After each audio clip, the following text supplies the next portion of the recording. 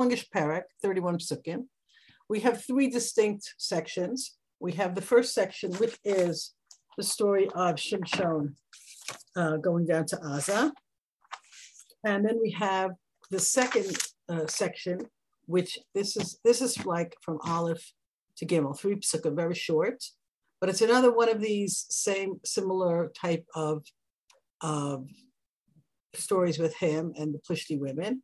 And then from verse 4 to verse 22, that's basically the story with Delilah. That's the most famous story of Shimshon.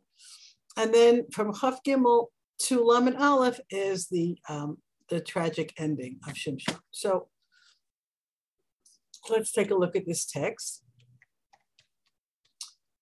And we start with the story at Aza. Now, in order to understand what went wrong here, what's the problem, we need to kind of go back to the previous chapter to understand that chapter 16, Shimshon is 4 chapters. It's the longest story in Sefer Shoftim. Gidon gets 3 chapters. Devorah gets 2. And Shimshon is the last judge that we meet in Sefer Shoftim. The next 5 chapters, which we'll be working on after this, B'ezrat Hashem, the next 5 chapters are not specifically about certain judges. So this is the last one of the stories of the judges. If you recall, I told you that that the chronological history of the judges is chapters 3 to 16 in Sefer Shoftim. And so this is the most extreme story. We don't really see it following the usual cycle, and it's the longest story, 4 chapters. But what happens at the end of the 3rd chapter, so chapter 13 is about the birth of Shimshon and the miracle and everything. Chapter 14 introduces us to the story of the first Plishti woman that Shimshon goes after, and we get, that's really what they would call in English literature foreshadowing, because the story of that woman, the Timnah woman, is going to break down in a very similar way the same story with Delilah. And chapter 15, we turn into certain complications of his life, the revenge against the Plishtim, the fight with the Plishtim, and the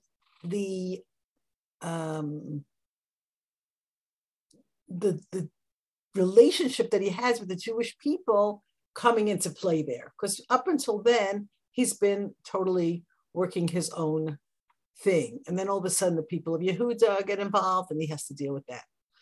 Now, at the end of chapter 15, we have Vayishpot Yisrael b'mei Plishtim 20 shana. He judged the Jewish people in the times of the Plishtim to 20 years. So this is actually a very strange warning shot for us. So how are we supposed to understand that? In other words, this is the way we end the story of Shoftim. We have a whole nother chapter to go. So we're not ending the story of Shimshon. We're continuing. So why are we getting this sort of end statement? And that's kind of a clue for us that Shimshon's life as a judge has gone into this 20-year period. And now at the end of the 20-year period, something changes. Have to try to figure out what's going on and what changes. Perek Tetzai, Pasuk Aleph. Vayelech Shimshon Azata, vayar Shem Isha Zona, vayavo eleha. And Shimshon went down to Aza, and he saw there a woman, a Zona, and he went to her. Now, our map. I should have my map. So he's been living, in the Timnah area, Tzara Eshtaol. If you look, Aza is the southernmost Plishti city. Aza has never been a good place. It's still not a good place. And just for those of you who don't get this, in English we call it Gaza. The Hebrew is Aza. There are the pronunciation of that ayin in many dialects is a gimel, but it's really Gaza, the same old place where we have lots of trouble from them. Anyway, he goes down to Aza and he goes to the house of a Zonah. So now, what is up with this? What's going on here? It's a very, very strange thing because why would he be going to a zona?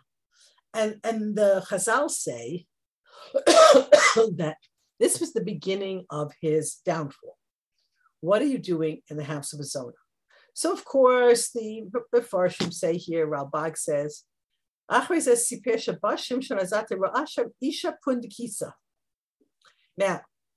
pundak, even in modern Hebrew, is an inn, a pub. So the Targum translates it. We have a few zonot in the early stories of the Nevi'im. We have the woman's Racha, who does, Giur and eventually marries Yeshua, and she's a zonah. And then we have the mother of Yiftach, who is an Isha zonah. And then now we have this zonah. So a lot of Mefarshim explain it as a pundikitza, an innkeeper. And they say zonah, not milshon to go astray, but milshon mizonot, we say, right? So she's a woman who serves food. However, the simple meaning of this still stands. And they make a joke about it, coffee, tea, or meat. It explain the Mefarshim that this woman who runs the inn is not averse to making extra money in other less legitimate ways than serving food. So this is a strange place for Shimshon to be. Shimshon's done a lot of weird things. So why are we worrying about this? But then we go back to what's said here. He is now a judge in Israel for 20 years. So his status has changed. You can't run around with the Plishti women the same way if you're an acknowledged judge of the Jewish people. So how are we supposed to understand this behavior? Let's look at the rest of the story here. It's only 3 psukim. And try to make sense of it. Pasuk bet, La'aza tim le'mor, a very cryptic phrase. It was told to the Aza people, Ba Shimshon heina. They were told that Shimshon was there. Who told them? We don't know. Vayasobu, they turned around. Vaye'ervulo, they lay in wait. They ambushed him. Kol halayla, b'shar ha'ir. The gate of the city is their site of ambush. And that, if anyone goes to the old city and they look at Shar Yapo, you get a sense of what a city gate looks like. It's a big, big thing. And these are people who live in a walled city. Gaza was a walled city. So they said, what are they going to do? How are they going to capture this man? They're going to close the gates. And sooner or later, he's going to want to leave. And we got him. Vayitcharshu kol halayla. Vayitcharshu means they were quiet. They were plotting. They were whispering. Lemor ad or haboker b'haragnuhu. When the daylight comes and he tries to leave, we will kill him. Now, the Malbim has an interesting theory here. The Malbim says that actually Shimshon told him he was there. And we have to ask ourselves, why would he let out such a rumor? And take a look at Pasuk Gimel. Vayishkav Shimshon ad chatzia layla, vayakam b'chatzia layla. Okay, and we know that there are many miracles that happen to Jewish people b'chatzia layla at midnight. He lies down until midnight. He gets up at midnight. Vaye'echoz b'daltot shar ha'ir. And this is an amazing feat. He goes to leave the city, and the city gates are locked. And they're not expecting him to come in the middle of the night. They think he's not going to leave till the morning. So he comes in the middle of the night. He sees the city gates are locked. He grabs the doors of the Shar Ha'ir, uv'shtei mezuzot, the doorposts where the mezuzahs are. Vayisa'im im ha'bariach. Now the bariach is the bolt. In Israel, the lock company for doors is called Rav Bariach. A bariach is bolt, the thing that closes the door. So he uproots the city gates with the lock closed, lifts the whole shebang up, and off he goes, right? Vayasim al k'teifav, he put it on his shoulders. Vaya'alem al rosh hahar shel pnei Hebron, and he walked with them until the mountain that overlooks Hebron. Now go back to our map, so we'll know what we're talking about with this map. Okay, here is Aza, and here is Hebron. So even if he doesn't go to Hebron, he goes to a city, a mountain that overlooks the city of Hebron. I mean, this is very far. This is very far. The Das Mikra, of course, Kedar Kabar Kodesh, they come up with an amount. They say it's almost 40 miles. He's carrying the city gates with the lock. What is he doing, and why is he doing it? So it would seem that this is how Shimshon, right, is making a demonstration of power and strength. And this is how he is telling the Plishtim, I'm still here. Don't forget about me. And the Mefarshim suggest that perhaps he did this. This is what the Malbim says, that maybe he wanted to make this demonstration. And he went down there with this idea in mind, because the Plishtim are quiet while he's the leader, and then things kind of went off. So maybe that's what happened. He decided the Plishtim are getting restless, the Plishtim are getting dangerous. So let's show them who's still around. The problem is, and this is something to think about, once he's done this, once he's made this demonstration, once he's in this place, right? What does he do now? Go back to the Jews? Go back to live as a judge? After he did this whole demonstration. So he will be doing the thing that he's been avoiding his whole career. He will be bringing the wrath of the Philistines down upon the Jews. So now he's done something which kind of makes him stuck. The Plishtim don't want him, and he doesn't want to go back to the Jews, because there he's getting them into trouble, and it's not what he's there for. So now Shimshon is kind of in this place. Where do I go from here? This brings us to the next story, okay? And it was after this. Now, those words are always a symbol that we're connecting the two stories. The two stories need to be connected. And the symbol is saying, right, after the events of Azza, right, he's in a bad place, because where does he go now? So now we hear by Ye'ehav Isha b'Nachal Sorek Ushma Dalila. And he loved a woman in Nachal Sorek, and her name was Dalila. So Nachal Sorek, let's see if we can find it on the map. Not so sure if it's clear here. It isn't really, but it's coming from Yerushalayim westward. It's not in any of the areas where he has been hanging out. And there he meets this woman whose name is Delilah. Not, by the way, Delilah. Now, the Chazal say that her name is Delilah, Milshon Dal. What's Dal in Hebrew? Dal is thin. In modern Hebrew, Lidalel is to thin something out. Let's say if you want to, have a pail of paint and you want to thin it, you Lidalel, right? So the Chazal say that Delilah, Dildilah, she made him poor, right? And her name, right? This is the Gemara in Sota. You see.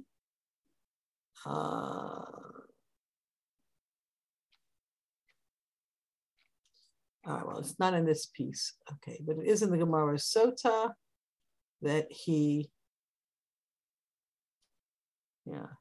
they say the width between his shoulders was 60 cubits, because he was carrying those city gates. In any event, the Rashi says that his she was called Delilah. She weakened his strength, she weakened his heart, she weakened his connection to HaKadosh Baruch Hu. And here we have something we did not see before. It says he loved her. Now, what do we do with this? He loves her.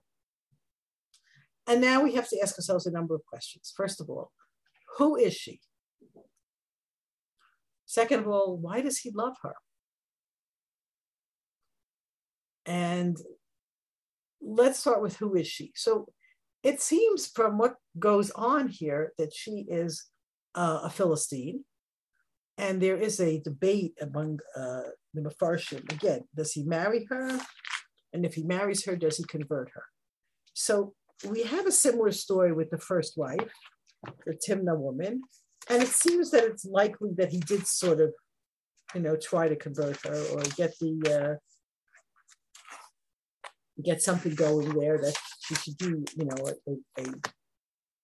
a good partner for him. But we don't know. Ralbag says here, Mibnot Plishtim,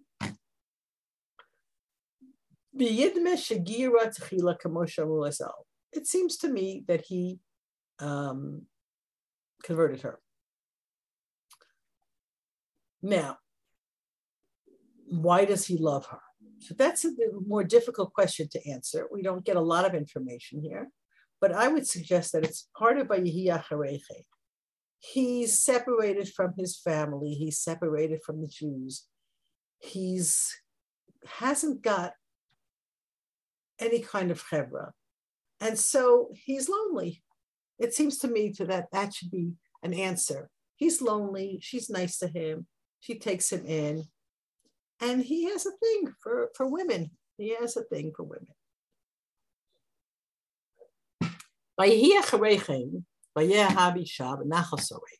He loves her. And we're not told how she feels about him. Pasuk Patioto. The Sarnei Plishtim was a group of 5 governors. If we go back to our map, the Shimshon, the Plishti form of government was that each city of the 5 Plishti cities had a governor who was called a Seret. So the cities were Ashdod, which isn't on this map, Ashdod, Ashkelon, Azah, Gatz, and Ekron. Those 5 cities, each one had a Seret. And the Seret, today it's a rank in the Israeli army. In any event, they come to her, the Chashava governors of the Plishtim, and they say to her, Patioto, cajole him, entice him, in modern Hebrew, seduce him. Ura'i b'meh kocho gadol, u'b'meh nuchalo, b'asarnuhu l'anoto, b'anachnu nitan lach ish elef u'mea kesef. And they come to her and they said, find out. And they have two questions. The Malbim is very concerned that we should see the distinction here. Number 1, Ba'meh kocho gadol. Why is he so strong? Why is he so strong? What is the nature of this superhuman strength? Uba'meh nuchalo b'asarnuhu l'anoto. And how may we capture him and bind him to afflict him? Now, it's very interesting here because the people of Yehuda also bind him. There's a thing binding him. Let's restrain all this power. This power frightens us, and this power is dangerous. We want to know what it's from and how do we stop it. And they don't say to her, and this is interesting, and the Malbim points this out also, they don't say we're going to kill him. Perhaps they're aware that there is some sort of relationship there, and they may get her to, to betray him. But if they say, we're going to kill him, maybe that would be too much for her. I think that might be giving her too much credit, because they say 1,100 pieces of silver we'll each give you, which would mean a total of 5,500 pieces of silver from each one of the 5 Sarnim. Oh boy. And the problem with giving Delilah any kind of benefit of the doubt is that the text makes very clear that it's all about the money. It is all about the money. So, you want to say, well, she didn't want to kill him. The Malbim says, I don't know. She's doing it for the money. Now, it seems to be like a thing, this amount, because we see this also with Pesach Micha, chapter 17, we'll see that. And so she begins her campaign. Pasuk Vav. V'tomer Delilah Shimshon Hagita Nali. B'meh kochach hagadol u'b'meh te'aser l'anotzecha. And she asks him flat out, Shimshon, tell me, how come you're so strong? How could I tie you up? How could I subdue you? And this is strange because you would imagine that he would just say, I'm out of here. What is she up to? And Abarbanel goes into a whole discussion of, it's interesting when he says, the Abarbanel says, when people are in love, they want to give each other their secrets. And, and she's doing this like, if you love me, you'll tell me what your secret is. Like, how are you so strong? What makes you so strong? How can I subdue you? There's something very weird going on here. And I don't know. I don't like it. It sounds very weird. And if he was less susceptible, he would just say, I'm so not up for this and I'm out of here. Or there's so many things he could say. When you think about it, he could say, Delilah, I have no idea. Or he could just say, God loves me. He could say many things, but he doesn't. He starts down the slippery slope of lies. And you know what Shakespeare said. Oh, what a tangled web we weave when first we practice to deceive. Pasuk Zayin, Vayomer le'ah Shimshon, Im yasmuni b'shivai tarim lachem asher lo charavu b'chaliti vayiti hechad adam. He says, if you tie me up with 7 moist ropes that were never dried out, I will be like other people. So he's giving her something that he makes up. What's the deal? What does he want to do here? And why? This, in many ways, the story is aggravating because, like, what are you doing? And if you start telling her this, why? Now, the Malbim makes a point of saying he never says what his strength comes from. He only answers the second question. How can I be tied up? He says, you're tying me up with, 7 new ropes. Now, the Mefarshim explained that they made ropes out of intestines of animals. So if it was dried out, it would be too brittle. Tie me up, and then I'll be like everybody else. So, of course, she, right? Pasuk Chet, Vayalu sarnei plishtim shivai tarim lachem asher lo charavu tasreyu bahem. And the sarnei plishtim, they get the word from her, and they bring her the ropes, and she ties them up. And Pasuk Tet, they are in the next room waiting to see if this is going to work. And of course, Shimshon doesn't know that. But Tomila, Plishtim alecha Shimshon. She ties him up, and she says, the Plishtim are here, the Plishtim are here. And he, take it, Haytarim Kasheina, take Petila, Naoret, Baricho, Eish, Lonu Dakocho.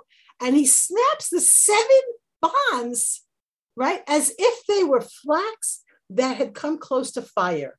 If you ever take like a thin piece of like rope and you put it close to the fire, it becomes very tight and it just goes straight.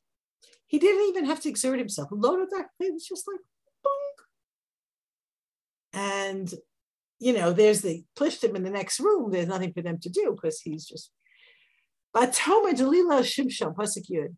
Hine hetalta bi, but to daberi like Sabim, Matagidan Ali Mameter. So you lied to me. Hatel is to make fun of. Hashem is Hatel b'Paro. Hashem makes fun of Paro, right?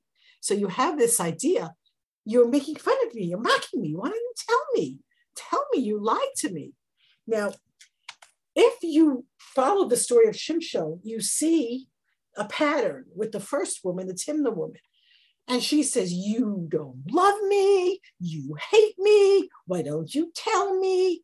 And Shimshon are big, macho, super strong, carry the city gates on his shoulders, do the whole shebang, kill 1,000 of people in one shot. He cannot resist these women. Right? Just as the first woman wore him down, Delilah starts wearing him down. And the Radak points out that this is, it's telescoped in Perek Tetzayin. You just get one thing after another. But we have to understand that this is going on and on and on and on. This is a campaign that she's waging for days and days to get this out of him. She wants her money. And he says to her, I forgot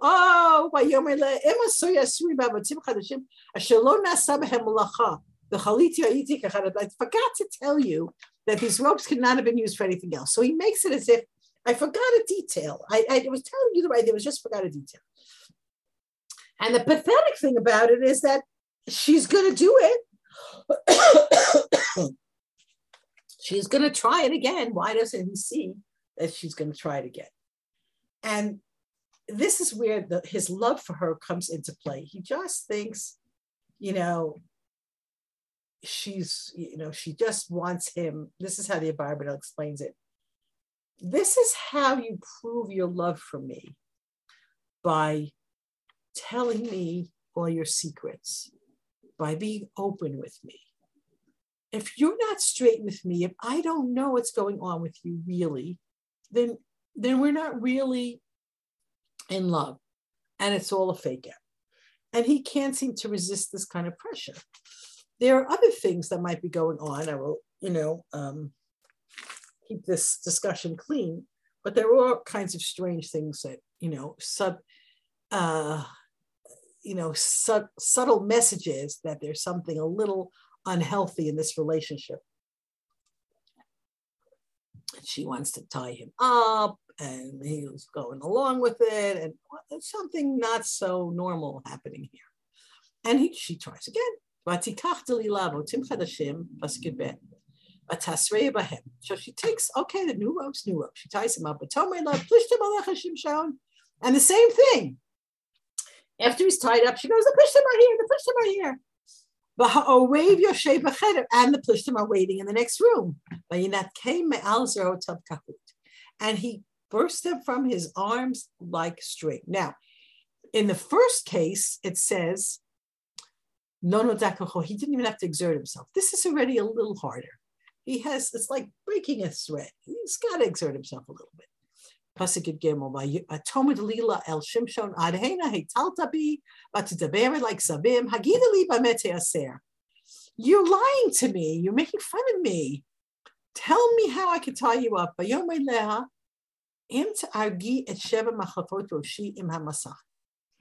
And here we see the hitardarut, the deterioration. Because first of all, and we have to start asking ourselves the question, like, what's going on with this man?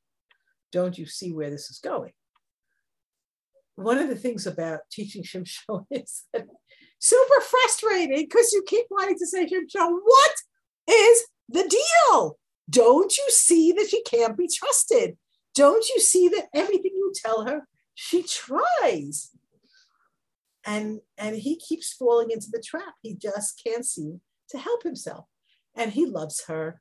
And he doesn't believe she'd betray him. And I think you also have to put into this mix a strong faith in HaKadosh Baruch Hu. HaKadosh Baruch Hu is going to get me through everything. He really feels that Hashem is with him. Now, if you take a look, by the way, at every feat that Shimshon did in chapter 15 and in chapter 14, by the way, it says Hashem's spirit came upon him. But when he does the Asa stunt, right, back in verse 3, Pasuk Gimel, no mention of God. God is not in there. So the question is, if God is not in there, and he's carrying city gates, which is it's a miraculous feat, that means that he has strength. Either God is with him, even though he's not manifesting himself to him, or that he has strength even when God isn't directly giving it to him. He is physically super strong.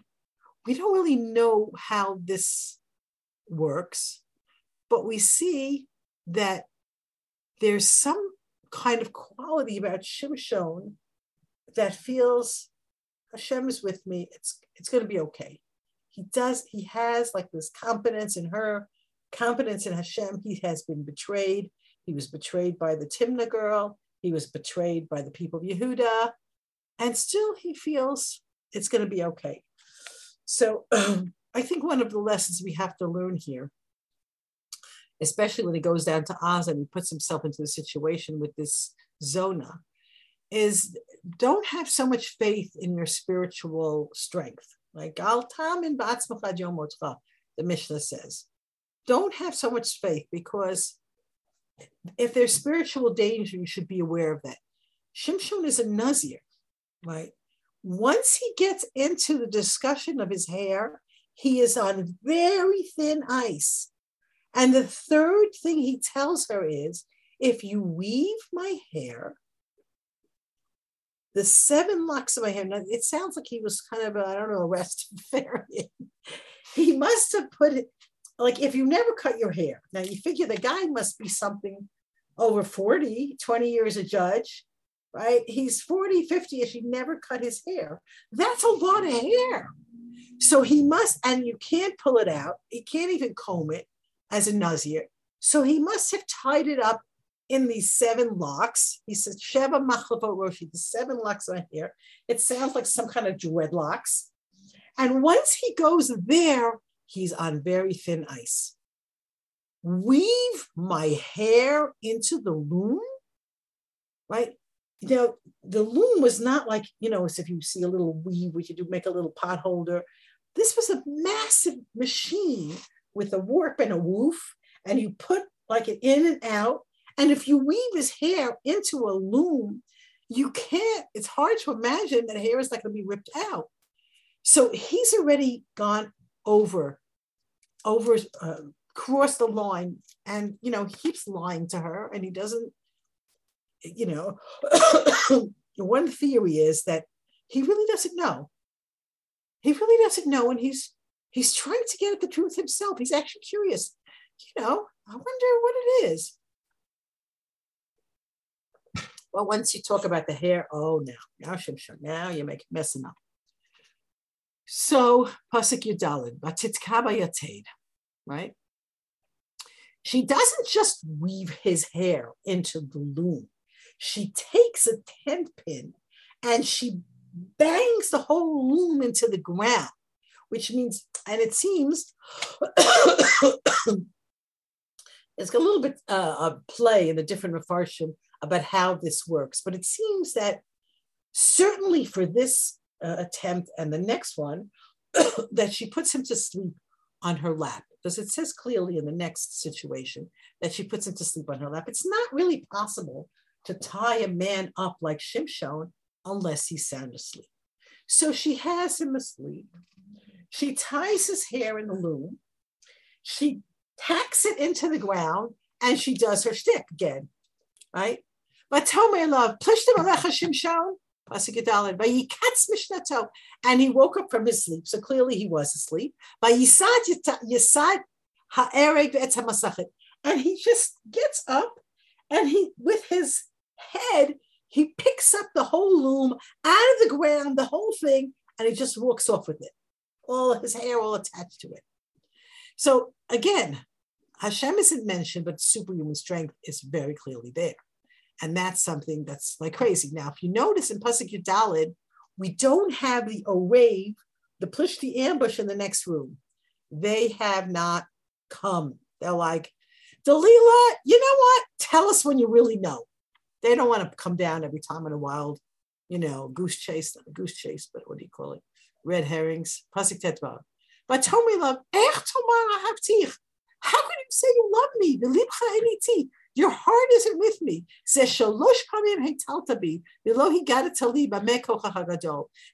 times you mocked me and you didn't tell me what your strength is so strong. Like you're just fooling me. And it's kind of painful because, right, here is he, and we're told that he loves her. He wants to make her happy, and she is driving him crazy. If you're following the Radak, this is not happening overnight. It's again and again. And look at Tetzai, which is a corroboration of the Radak's theory.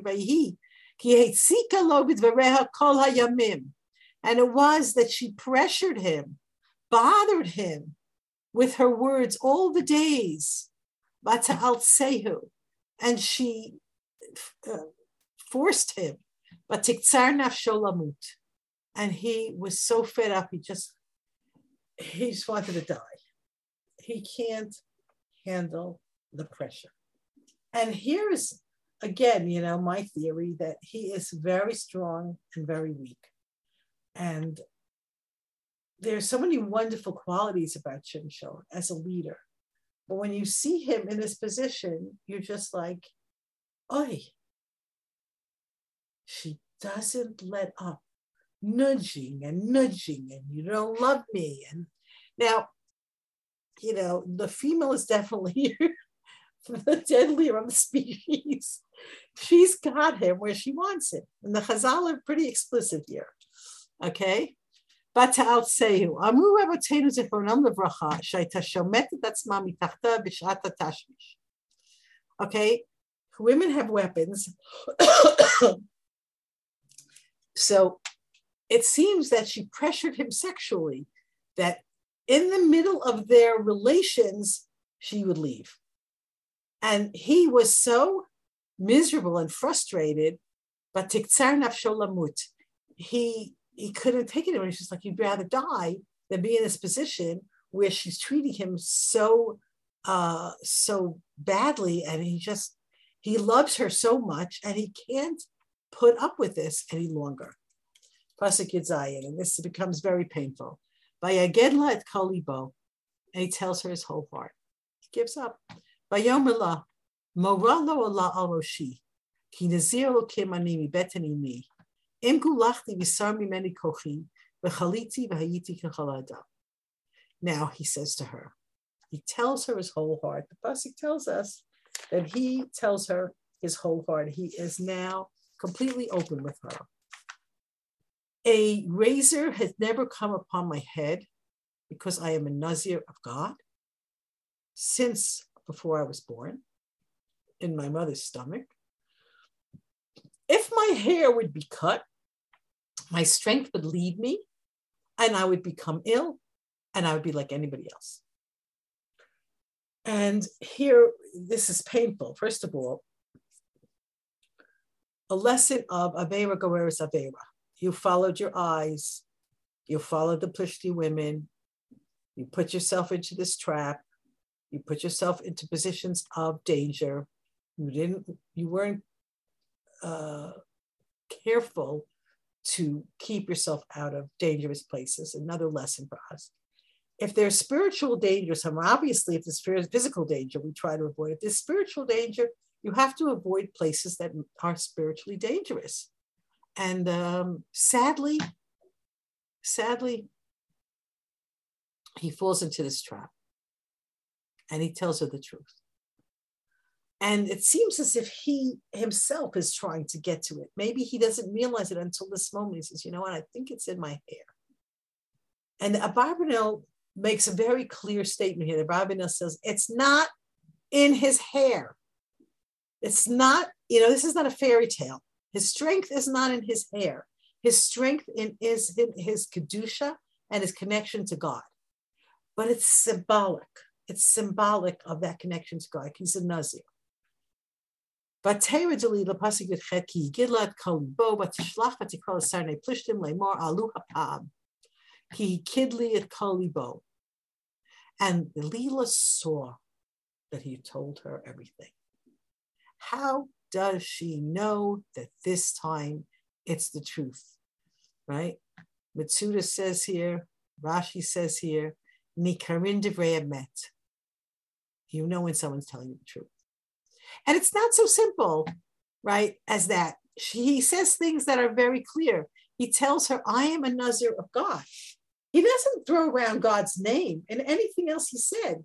He didn't mention God's name to her. Oh, he's talking about his God, all right? He wouldn't mention God's name for nothing. And then everything fits. This is why it's Nikrin Divrei Emet. We recognize the truth because everything makes sense. Oh, he never cuts his hair. Oh, he's a godly human being. Oh, this makes sense. So she tells the Plishtim, this time I got it. come on up and bring the money, right? Ba'alu eleha sarne plishtim pasuk yudchet va'ya'alu hakesef biyadam. Don't bother coming without the money. And this is where I say you can give her any benefit of the doubt you can. The Chazal say it says Shema Dalila. That's usually an expression for a righteous person because bad people, Naval Shmo, Goliath Shmo, the Shmo comes after. I don't know. Shema Dalila could be she started off as a nice person, but she's been corrupted by this bribe, and she is willing to sell him out for cash, knowing that he loves her. And this is a very, I said last week, that one of the lessons we learn here are relationships, are negative relationships.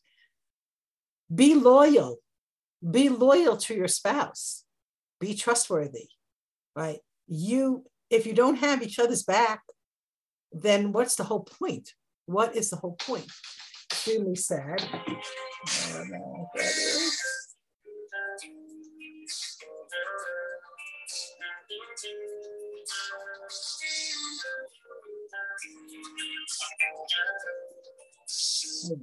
Okay, I'm sorry. Okay. Anyway, they come up. And now comes the very sad denouement, right? Think of what a evil woman she is. She puts him to sleep on her lap. The faith that he has in her, it's heartbreaking. Vatikrala ish, and she calls in the man. Vatigalachet sheva machapot rosho. She calls in the man to cut his hair. Vatachalanoto vayasar kocho me'elav. And she begins to afflict him, and his strength left him. What does it mean? Anoto, it's not so clear. She was moving him. He's asleep on her lap, and she's trying to see if he's as strong as usual. And she sees he's not. Pasuk Chaf. Vatomer plishtim alecha Shimshon. The plishtim are here Shimshon. Vayikatz mishnato. And he jumped up out of his sleep by Yomer, Eitzei kapam bifam, ve'ina er, v'hu lo yada ki Hashem sar me'alav. And he said, I'm going to go out with my strength, and I will shake myself out and do what I need to do. But he didn't know that God had left him. And there's our question, why has God left him? What's happened here that God has left him? And we see that this confidence that he had, even beyond his hair. Let's say she tied him up twice, she wove his hair in the loom. What's to stop her from actually cutting his hair? If he tells her, she could theoretically do that. But something in Shimshon feels like God is with me anyway. God is always helping me, and it'll be all right. He has faith in HaKadosh Baruch Hu. But he doesn't know HaKadosh Baruch Hu left him. Now, why does HaKadosh Baruch Hu leave him here? Because HaKadosh Baruch Hu said, you left Jewish people here. You put your faith in this woman, and Hashem lets him go. Pasuk Chaf. Vayochazuhu plishtim vayinaku etz einav. And the plishtim grab him and they blind him. They gouge out his eyes. Vayoridu oto azata. They take him down to Aza. Vayasu ben chushtayim. And they tie him up in chains. Vayhi tochein beveita asurim. And he was grinding in the house of the prisoners. Oh, painful, sad. Okay, they take him and they blind him. He is not able to resist anymore. God has left him. His strength has left him. And it seems as if his, it reminds us of chapter 10 when God was fed up. He was fed up. He couldn't take it anymore. And he's ready to just take the consequences. And they're brutal. They don't kill him, but they blind him and they bring him to prison in Aza. And the Chazal say he was punished in Aza because he began his downward spiral in Aza. It's as if chapter 16 is a whole new chapter in his life, which is like down, going down. And now this is the ultimate humiliation. They take this proud and powerful man and they make him nobody. They make him an animal. So what does it mean that he was grinding the Beit Asurim? So I don't know if you've ever seen a picture or in real life what millstones are, but the way they would grind wheat, any kind of grain, olives, grapes, is they had these two big, donut-shaped rocks, massive, and the bottom one was called a rechaim, and the top one was called a rechet, and they would put the top donut on top of the bottom one and stick a stick through it. And usually these heavy stones were pulled by like a team of oxen. When they wanted to punish prisoners, they would have them pull. It's tremendously hard work. And he would be going around with this as if he was a donkey or an ox grinding. Now, there's a tremendous medrash here, very bizarre, but I do have to tell you what it says. Look how Rashi puts it delicately. Rabotenu pirshu masha pirshu. Our rabbis expounded what they expounded. That is code, Rashi code for, I don't like it, but I figure I better mention it because it's there. But the Medrash says, which Rashi does not bring, that all of the Plishti men would bring their wives to the prison and insist that they would sleep with Shimshon so that their children would have, Shimshon genes, which shows you A, their cruelty, B, their corruption and immorality. And I think it's safe to say the next story at the end here, this is like kind of one more story here, very sad story. You see the depravity and the Pashut evil of these people. Delilah is an example. A little footnote on that story, his hair began to grow as soon as it was shaved. Now, again, the Bible says the strength is in the hair. The hair is not the point.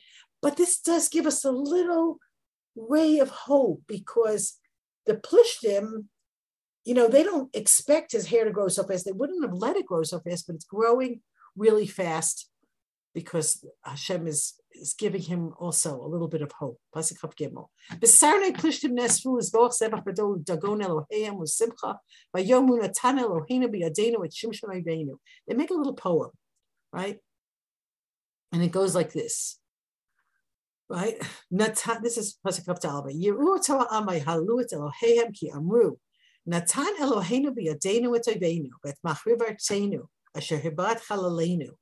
The Navi makes it like a poem, right? They have gathered, all the Sarnim, the 5 generals, they gathered to make a sacrifice and a big festival for Dagon, their god, and for a celebration. And they're saying God gave us Shimshon. The fact that they captured Shimshon, they blinded and imprisoned him, is a cause for this big idolatrous feast. They saw him and they praised their God. Now, Dagon, by the way, has 2 interpretations. One is that it's from the word Dag, and Dagon is a merman. And we have corroboration of that idea in Shmuel Aleph, chapter 4 and 5. We see that the Plishtim captured the Aron there, and it seems like the Dagon has the body of a fish and the head of a man, but also could be from grain. So they were seafaring people, so they could have named him after the fish or after the grain. In any case, that's their god. Pasuk Chav Hei. Vayihi ki totally bum. Vayomru kiru l'shimshon misachek lanu. And as it's a feast of wine and revelry, and it's completely depraved and degenerate, and let's have some fun. Bring out Shimshon and let him amuse us. And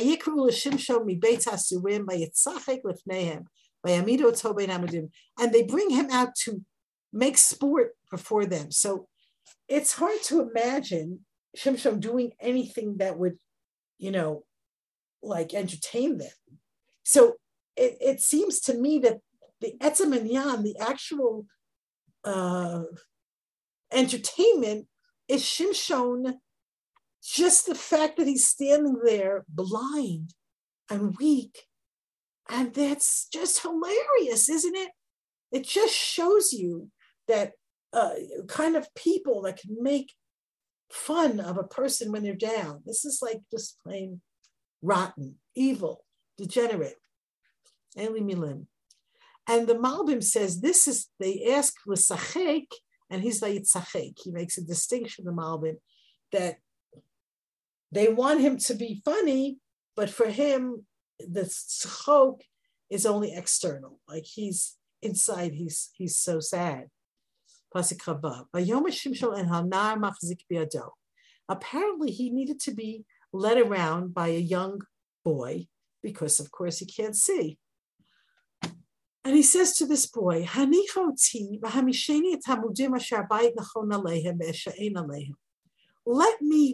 rest and let me be by the pillars of the house, and I will lean on them. So if you're that boy, you think he's weak, he's tired, he needs to rest against the pillars.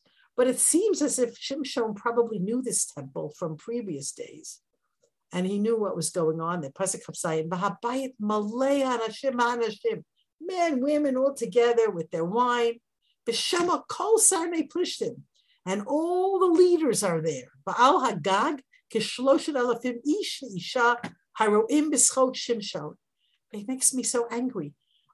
There must have been some sort of inner sort of area, and then there's a roof on top. And there's 3,000 people just on top. So you can imagine how many people are in this whole temple of Dagon. And they're all watching Shimshon and laughing and enjoying his misery. Pasuk Kafchet. Vayikra Shimshon el Hashem. Now Shimshon, he's left his people. His family is gone. His women have let him down. He's only got God left. And he calls to God, Vayomer Hashem Elokim, Zachreni na v'chaskeni na. Remember me and strengthen me. Acha pa'am hazeh. Notice it's pa'am. We started, the Spirit of God, pa'am, came within him, pa'am. And then we see that he says, Ena'er, pa'am, I will say, pa'am, pa'am. The Spirit of God came in him from time to time. He says, Achapam, one more time, God, one more time, strengthen me, Ha'elokim. Editorial comment. My brother-in-law, Dove, made a song about this, which was taken over by Shalshelet. It was a very popular orchestra, and it's become a very, very popular song. And Dove sang it. He changed Plishtim a little bit, not so politically correct, but the general version is Plishtim, and it's a very popular song. And by the way, it sort of became an unofficial anthem of the Israeli army when they are in battle mode. Zachreni, remember me, God, give me the strength. And notice Shimshon first talks to Hashem, the din, the midah of Rachamim. And then Hashem Elokim, Rachamim and Din. And then Elokim, he says, I have every claim on you, Hashem. Remember me one more time. Because the Chil Hashem that's going on here is so excruciating. The celebration to Dagon of the humiliation of that Jew who was the representative of God's strength on earth, it's too much for Shimshon. He can't, this God help me. And let me have revenge. This is only worth one of my eyes. One of my eyes should have a reward in the next world. The suffering that I went through, the suffering that I had, it was a punishment, but because of that, Hashem helped me and remembered me. And there's a very beautiful message here that Rashi brings. Remember 20 years, Zachreinina, remember 20 years, half years, that I judged Israel. Lo amarti lachan mehem, haveli makel zemi makom makom. I never asked them for anything. I never said, pass me a stick. I was only there to serve the Jewish people. And people who talk like this, who talks like that? Moshe. Moshe says, Lo chamor echad mehem nasati. What do they want from me? I never took anything. Shmuel says, right? The same thing. It's actually this Haftorah. When this is in Korach, he said, "What did I do?" And Haftorah is Shmuel saying, "At Sharmi Lakachti Chamor, I didn't take anything from anywhere." And Shimshon is up there with the greats. He says, "I never took anything. Remember that I served the Jewish people, and have mercy on me now, and help me bring a stop to this Chil Hashem." Pasuk Chav Tet, Vayilpot Shimshon Shnei Amudei HaTaveh Asher Bayit Nachon Alehem, and he grasped the two pillars that the house was standing on, Vayisamech Alehem, and he pressed on them. He leaned on them. There's one with his right, one with his left. Can you imagine a structure where two sustaining walls were close enough for him to push against them both? Hasblamin. Vayomer Shimshon Tamot Nafshi and Plishtim, which is a bit of a problem. He said, I want to die together with them. Vayet Bekoach, and he pushed with all his strength. Vayipol Habayit Al Hasranim Bal Kol Ha'am Asher Bo, and he pushed and he brought down the whole house in that expression, literally. And you imagine thousands and thousands of Plishtim were crushed. And the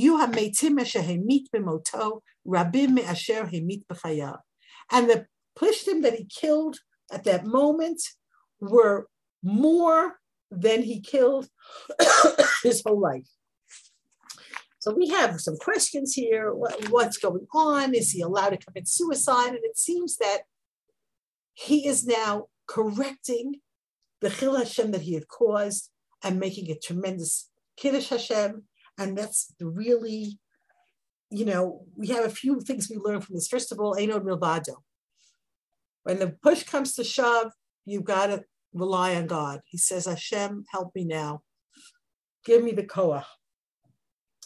It's not the hair. Remember, it's not the hair. It's the connection to HaKadosh Baruch Hu gives him this power, and he pushes and he brings it down. And this is a reward, according to the Mefarshim, for the selfless. A Jewish leader is not supposed to be in it for the money. Compare all of the political leaders of today, and all they want is the money and the kickbacks. And here you have a person who's the most strange and unusual Jewish leader in probably the entire history of the Jewish people. And yet we see that selflessness. I never asked them for anything. Please, Hashem, give me the reward for that. I just protected them. All I wanted to do is protect them and help them. And Pasuk Lamed Aleph ends the story. Vayerdu echad b'chol beit abihu, vayisuo oto vayalu, vayikberu oto bein Saro bein Eshtaol b'kerem Manoach aviv, v'hu shafaret Yisrael 20 shana. And his brothers and the whole house of his father came down. They carried him. They brought him out. They buried him between Sarah and Eshtaol in the same kever of his father Manoach, and he judged Israel for 20 years. So a few words about this, and we're really out of time. Number one, how did they find his body? In a crush of somewhere upwards of 5,000 or 6,000 dead Plishtim. And if you ever see any videos of terrible tragedies and catastrophes, one of the things they're doing is trying to find people. So the Medrash says, when we go back to the bracha of Yaakov, and I don't think I have the text of it here for you, but Yaakov says that Dan will be like a snake on the path, right? We talked about this, and he bites the foot of the horse and the rider falls backwards. So here the Medrash says, as the rider falls backwards, so the Plishtim fell backwards. They all fell away from Shimshon to enable his family to find his body easily, to bring him to his burial. So that whole bracha that Yaakov gives to Dan is a description of Shimshon's life. He's that snake on the path. He's that sneaky attack. He bites the rider, he bites the horse, so the rider will fall backwards. And even the Medrash gives you an insight of to how they brought him and buried him. Actually, a very interesting theory. The Chazal say why does it say twice that he judged Israel for 20 years?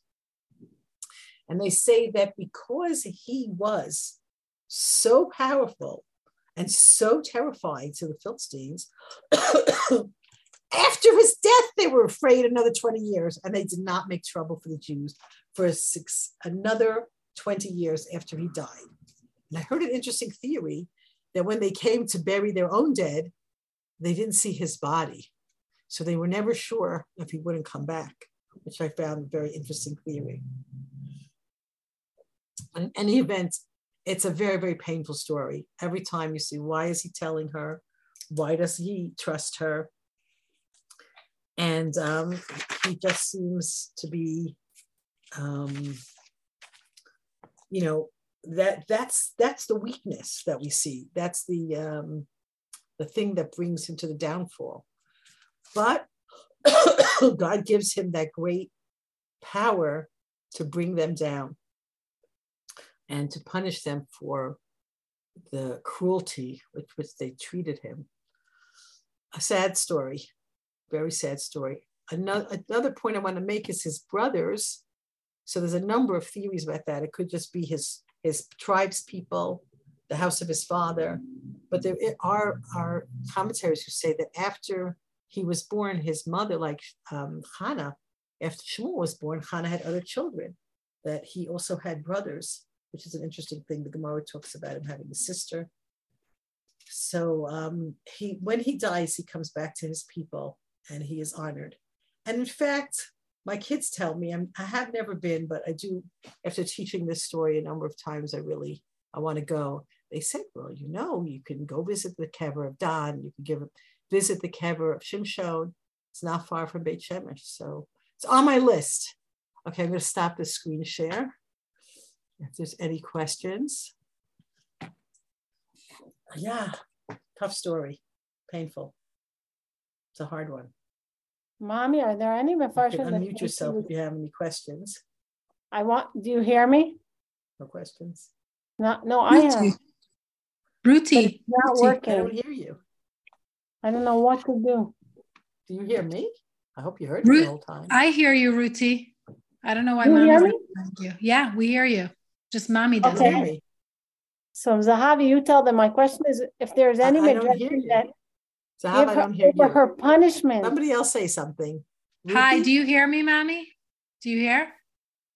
No. I hear you very low. What's the question? Volume? Try your volume. I know. I opened the volume. It could be they were messing around in here a little bit, so it could be. Okay, so Ruti, you ask your question and I'll ask Mommy. Do you hear me? I hear you better a little bit now. Yeah. Okay, I wanted to know if any of the mefarshim talk about her fate and her punishment. What happens to her? Yeah. No.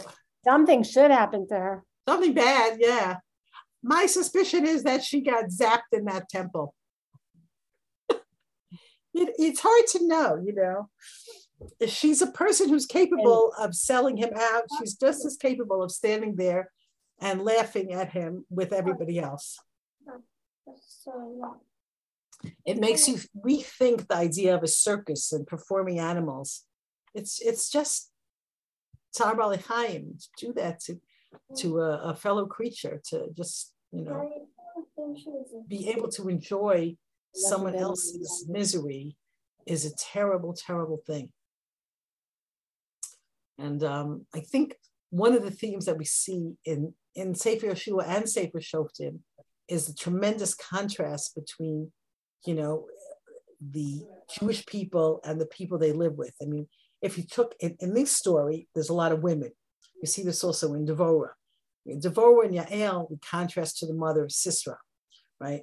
Here in the Shimshon story, we see contrast his mother, this big tzaddikus, this really kind and thoughtful wife, with these pushty women who, they run off with other men, they're unfaithful, they're deceitful, they're treacherous, the betrayal, the treachery, the cruelty.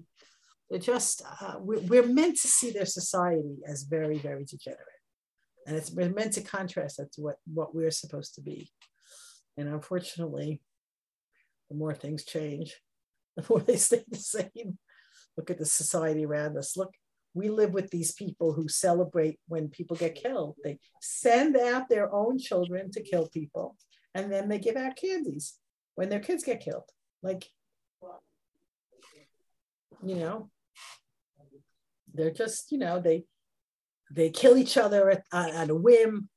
They kill their daughters if they look the wrong way. We're meant to see the other society as something to stay far away from. We don't know what happened to her, but we hope it was something mean and bad. Boiling oil. Did the Jewish people respect Shimshon while he was alive? What? There's not too much about him during the time that he was actually a shofet. Like, you don't hear any stories.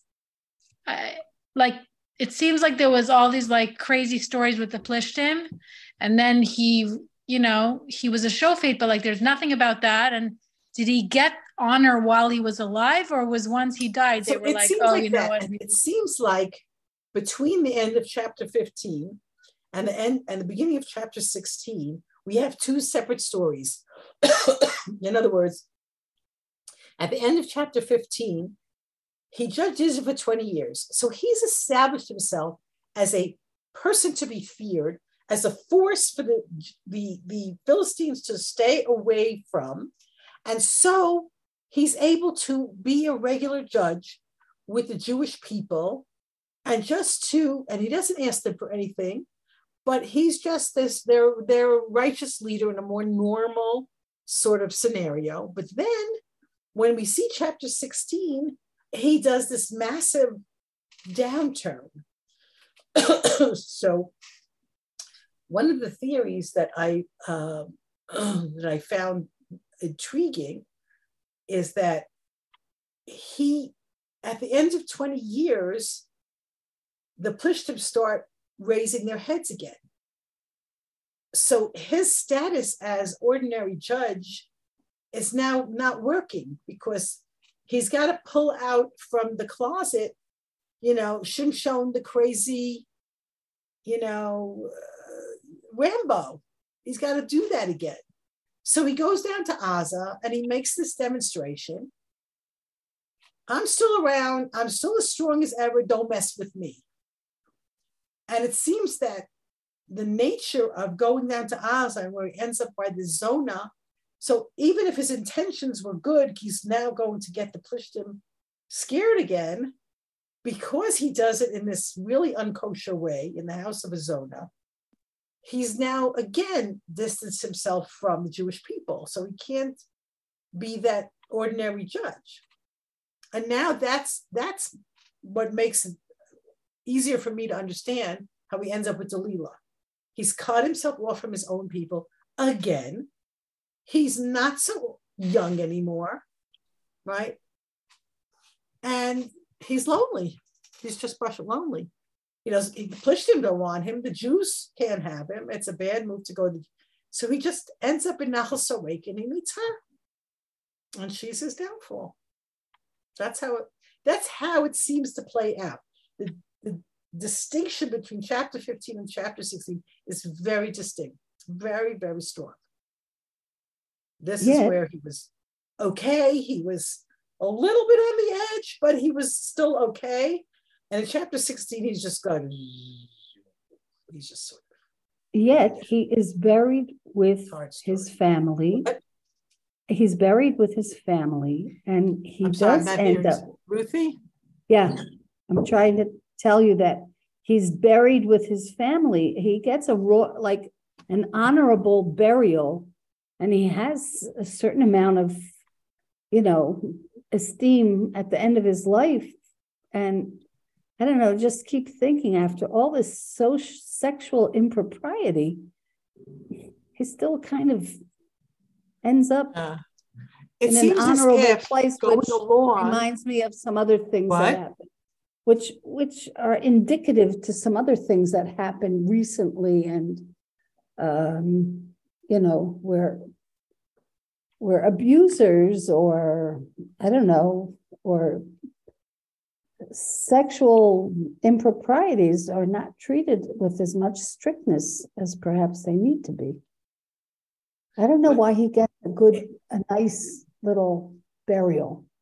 I don't know, the stuff with the women disgusts me.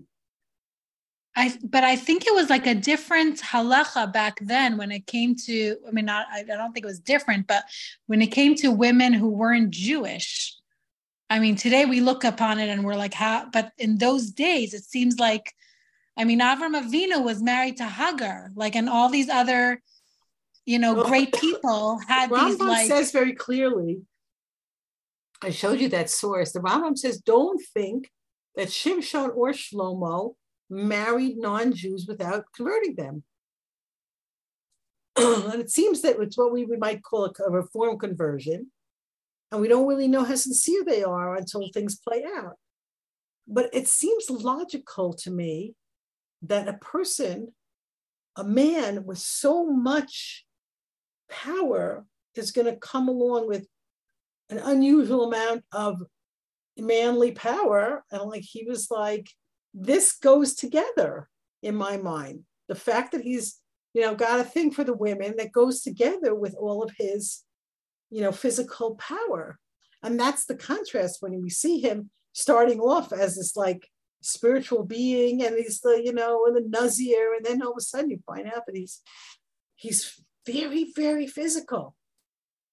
But he is very connected to Hashem. That's what makes him like a completely out of the box hero. And I think one of the lessons we can take from this is that we have to kind of be aware that we have out of the box heroes. He's not the only one. We have out of the box heroes. We have people who are so not conventional, like the frum world today is so conventional. Everyone has to be, and then you get these like types that do these crazy stuff. And they're like, I give an example that comes to my mind, Rabbi Kahana, Meir Kahana. What was the deal with him? Beating up Russians. I mean, is that what you do? Is that how you behave? It's not a good Jewish, but you gotta let the Russian Jews out. And he made a big fuss and he beat up the Russians and he did stuff. And it was all out of this. I mean, I knew him. He was our neighbor downstairs. The first year we came to Israel, he was he was such a gentle, soft-spoken man.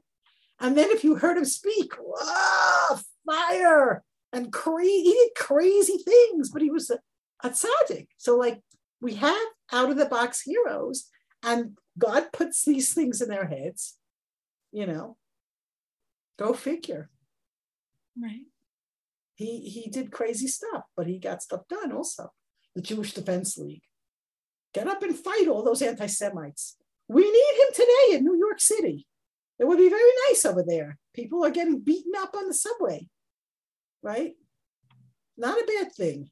Not a bad thing. But like, and everybody said, Meir Kahana, it's crazy, so this. And there are such people out there. And, these are the people that I think of as like, Kadosh Baruch Hu puts them there also. We have others in Jewish history. Listen, people used to say about Baruch Goldstein, the same thing. Baruch Goldstein. He was a doctor. Yeah, like Baruch Goldstein is like a whole, But I'm saying, I don't know. People go crazy when they mention the name Baruch Goldstein.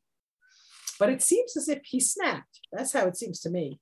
He had so many friends that got killed. Someone told me last night, we had a family wedding last night, and someone mentioned to me, I don't remember how we got on this subject, about how the children who grew up in Hebron in those years and in other hot flashpoints, they're all traumatized. They're all traumatized. They just saw too many, terror attacks and death, and, it was too much of it. And it left its mark on them. So it sounds like, he just had very good friends. Lapid was just before that happened. Close friends of his. Like, he was a doctor, so he attended all these situations. Yeah. But it's hard to put him in a category of, Shimshon. No, Because- I'm not saying that. I'm saying that, it's a little bit unknown. Yeah. Out of We the always have box to category. remember that it says in the in the Gemara in Rosh Hashanah, Yiftach B'Dorah Kishmul B'Dorah, that our Jewish leaders are the ones that we have.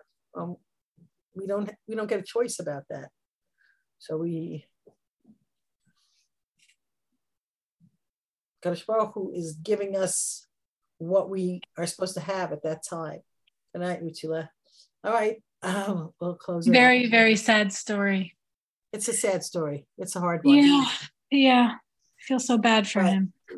But you play that song, when in 2002, after all of those horrible bus bombings and the piguim that were going on here and the terror that we lived with, right?